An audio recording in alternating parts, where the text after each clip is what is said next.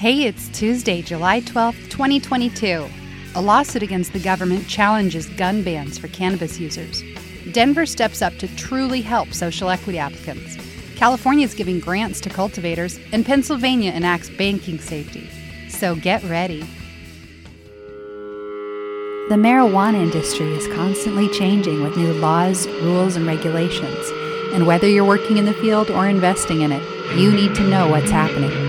We keep you up to date by bringing you the latest information on the marijuana industry. So get ready, because this is the M News Now.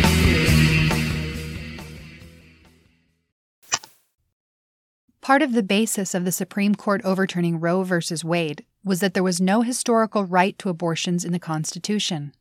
Judge Alito wrote, "The Constitution makes no reference to abortion, and no such right is implicitly protected by any constitutional provision."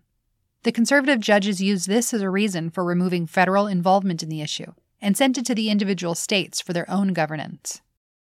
The Supreme Court also used the Constitution as a reason for saying that states cannot deny gun rights to an individual. Judge Thomas wrote, "We know of no other constitutional right that an individual may exercise only after demonstrating to government officers some special need.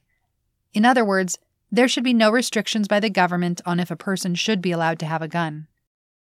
Currently, there is a federal ban against owning guns by cannabis users. This includes medical marijuana patients.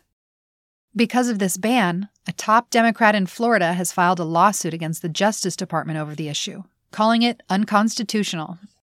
Based on the recent rulings that defer to the Constitution, the plaintiffs' lawsuits now ask, is there historical precedence to justify the current federal policy which prohibits people who admit to using cannabis as part of the background check process from purchasing and possessing firearms? Considering that marijuana was not prohibited during the time the Constitution was written, and the fact that cannabis was actually prescribed by doctors during the early days of the country, and during the time that the Second Amendment was written as well, the plaintiffs argued that the current ban is not justifiable. The revised lawsuit writes, "Quite simply, there is no historical tradition of denying individuals their Second Amendment rights based solely, or even partially, on the use of marijuana. In fact, historical evidence shows that marijuana was considered a legitimate and legal form of medicine in England, America, and other Western countries through the mid-19th and early 20th centuries. It was also discussed and researched for its medical properties in and around the time the Second Amendment was ratified. There was no law or regulation preventing marijuana users from possessing firearms in or around those time periods.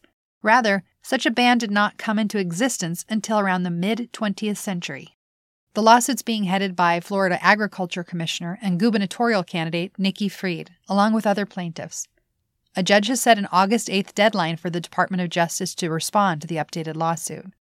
The Justice Department has already indicated that it does plan to file a motion to dismiss, rather than make an argument for the merits of the legal challenge. Yesterday we spoke about social equity, what it means and how it's working. We learned about the difficulties that some states like Arizona are having in truly helping social equity cases. Colorado has just announced a new program to help social equity applicants to get in the cannabis industry in their state. The city of Denver is using $500,000 from Denver's retail cannabis sales tax revenue to fund the program. It's being headed by the partnership of the Denver Economic Development and Opportunity Department and a group called The Color of Cannabis, whose mission is to help more minorities get into the industry. The new program, called the Social Equity Technical Assistance Program, will be a 10-week class that touches on the history and politics of the industry, along with covering issues like compliance, delivery, hospitality, and the market.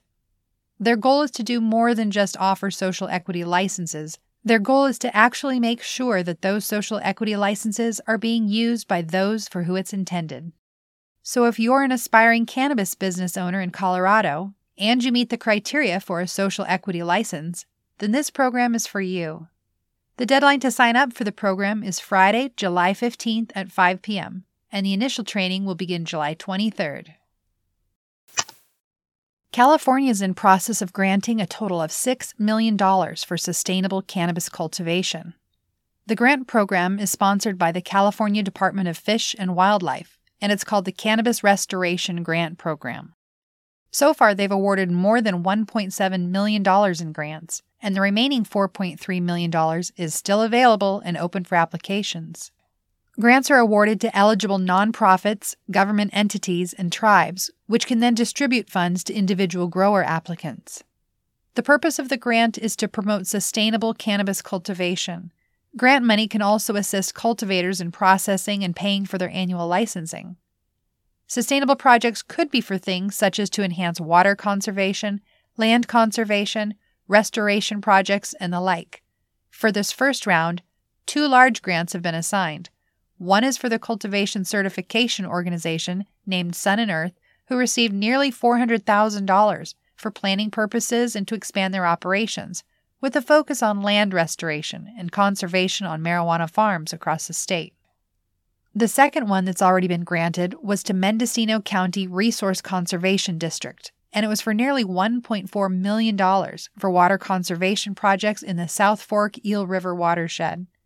The money is being specifically allocated to install 3 rainwater collection systems, upgrade irrigation infrastructure, manage invasive species, and bring in native, pollinator-friendly plants.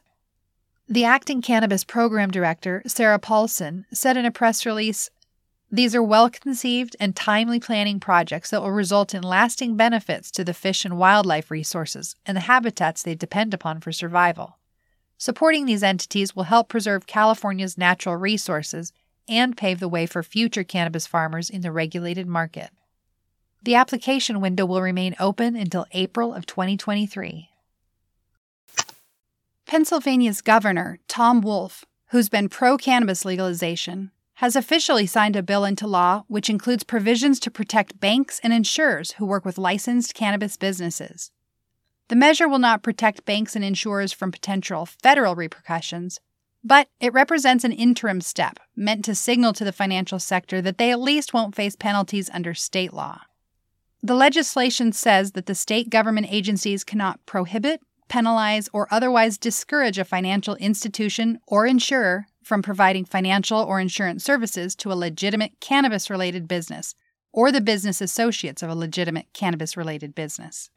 It also says agencies cannot recommend, incentivize, or encourage a financial institution or insurer to not provide services just because a business is associated with marijuana. Further, state agencies cannot take adverse or corrective supervisory action on a loan made to a legitimate cannabis-related business. This new Pennsylvania legislation is one of many states who are working to provide protection to financial institutions who service the cannabis industry, while Congress continues to stall on making federal changes. That's all you need to know for today. Be sure to keep listening for the latest updates and follow us on themnewsnow.com. Later.